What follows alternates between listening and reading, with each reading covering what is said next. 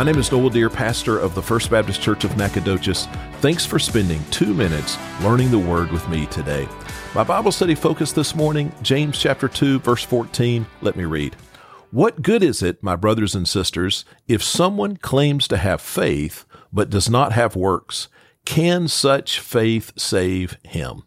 Now, James asks an important question here, and at the same time, he implies the answer. He tells us that it is impossible to separate faith and works.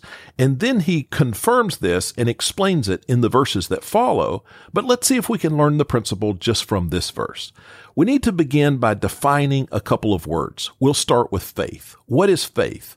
Faith is trusting in the work of Christ, His sinless life, His crucifixion, His resurrection, trusting in the work of Christ to be enough, to be sufficient, to make a person right with God the Father.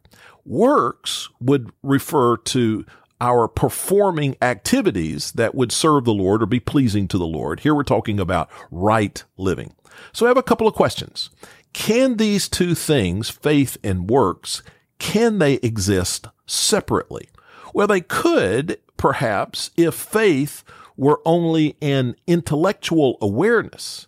If it was just about knowing that Jesus Christ is the Son of God and that He lived and died and that the Gospels are true, if it were just a matter of being aware of that, then faith and works perhaps could be separated.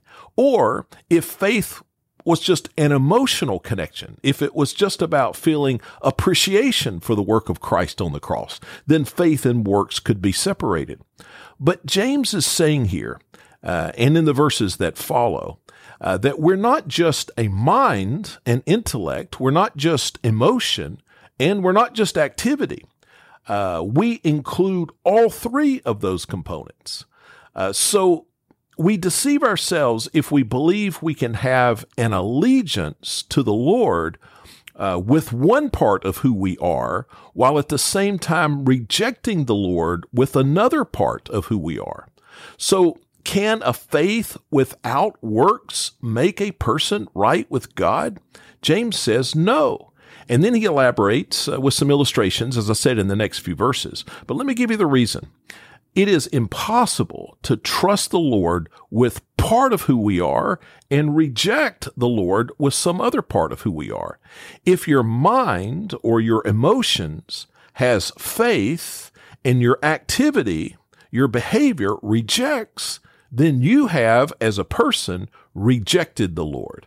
So James instructs us to embrace the Lord with a faith that in turn affects every other part of our lives, including the things that we do.